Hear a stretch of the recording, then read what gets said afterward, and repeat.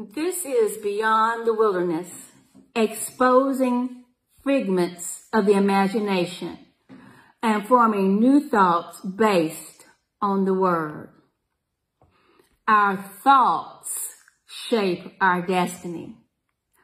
Proverbs 18:20 and 21 says, "A man's belly shall be satisfied with the fruits of his mouth, and with the increase of his lips shall he be filled. Death and life are in the power of the tongue, and they that love it shall eat the fruits thereof." And as we think on our thoughts, meditate upon them, we will eventually act upon them. And this will affect our lives and those around us. An example of this happened to me. A former church member had passed, and he was greatly loved in the community. And I was his pastor for several years, but it took a year for him to warm up to me. But when he did, he and his wife were my biggest supporters.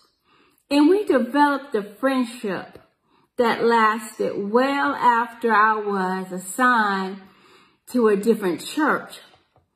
Now, his homegoing service was going to be large, so his family decided to have a wake that included some of his former pastors to speak instead of at the actual funeral.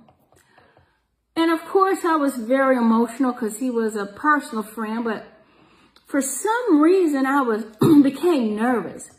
And I thought, what if I got up there in front of all these people and I just blew it? And thought cropped into my mind, and it grew and grew. And I started meditating upon it. And just thought, what if this happened? And what if this happened? And I kept thinking about those thoughts until the day of the funeral. Well, of course, it came time for the funeral.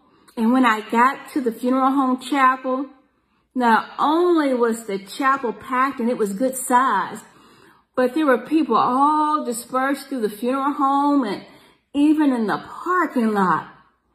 So I said, wow, this is a lot of people. And as I got up and began to speak, all of a sudden, my mouth became dry. My mind went blank, and my knees started knocking. That had never happened to me before. And it would have been hilarious if it had been a cartoon or somebody else. But at that moment, I knew I had a choice to make. I could give into my emotions, and I could let what I had meditated on and what was manifesting at that time take over, or I could stand on what I knew, which was the truth, the Word of God that was my foundation. Even though I had built on that foundation false figments of my imagination, those thoughts, those doubts. So what I decided at that moment to let those figments burn and stand on Psalms 37 and 23.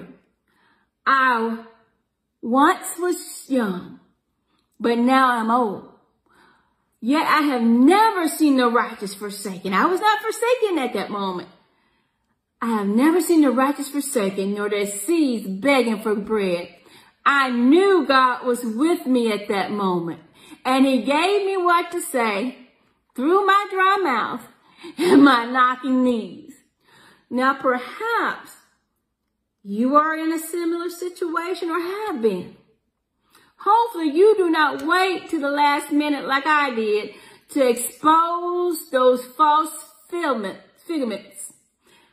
But you will do it as soon as they come up.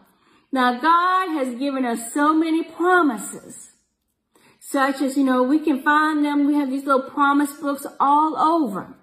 And we can even go to the internet.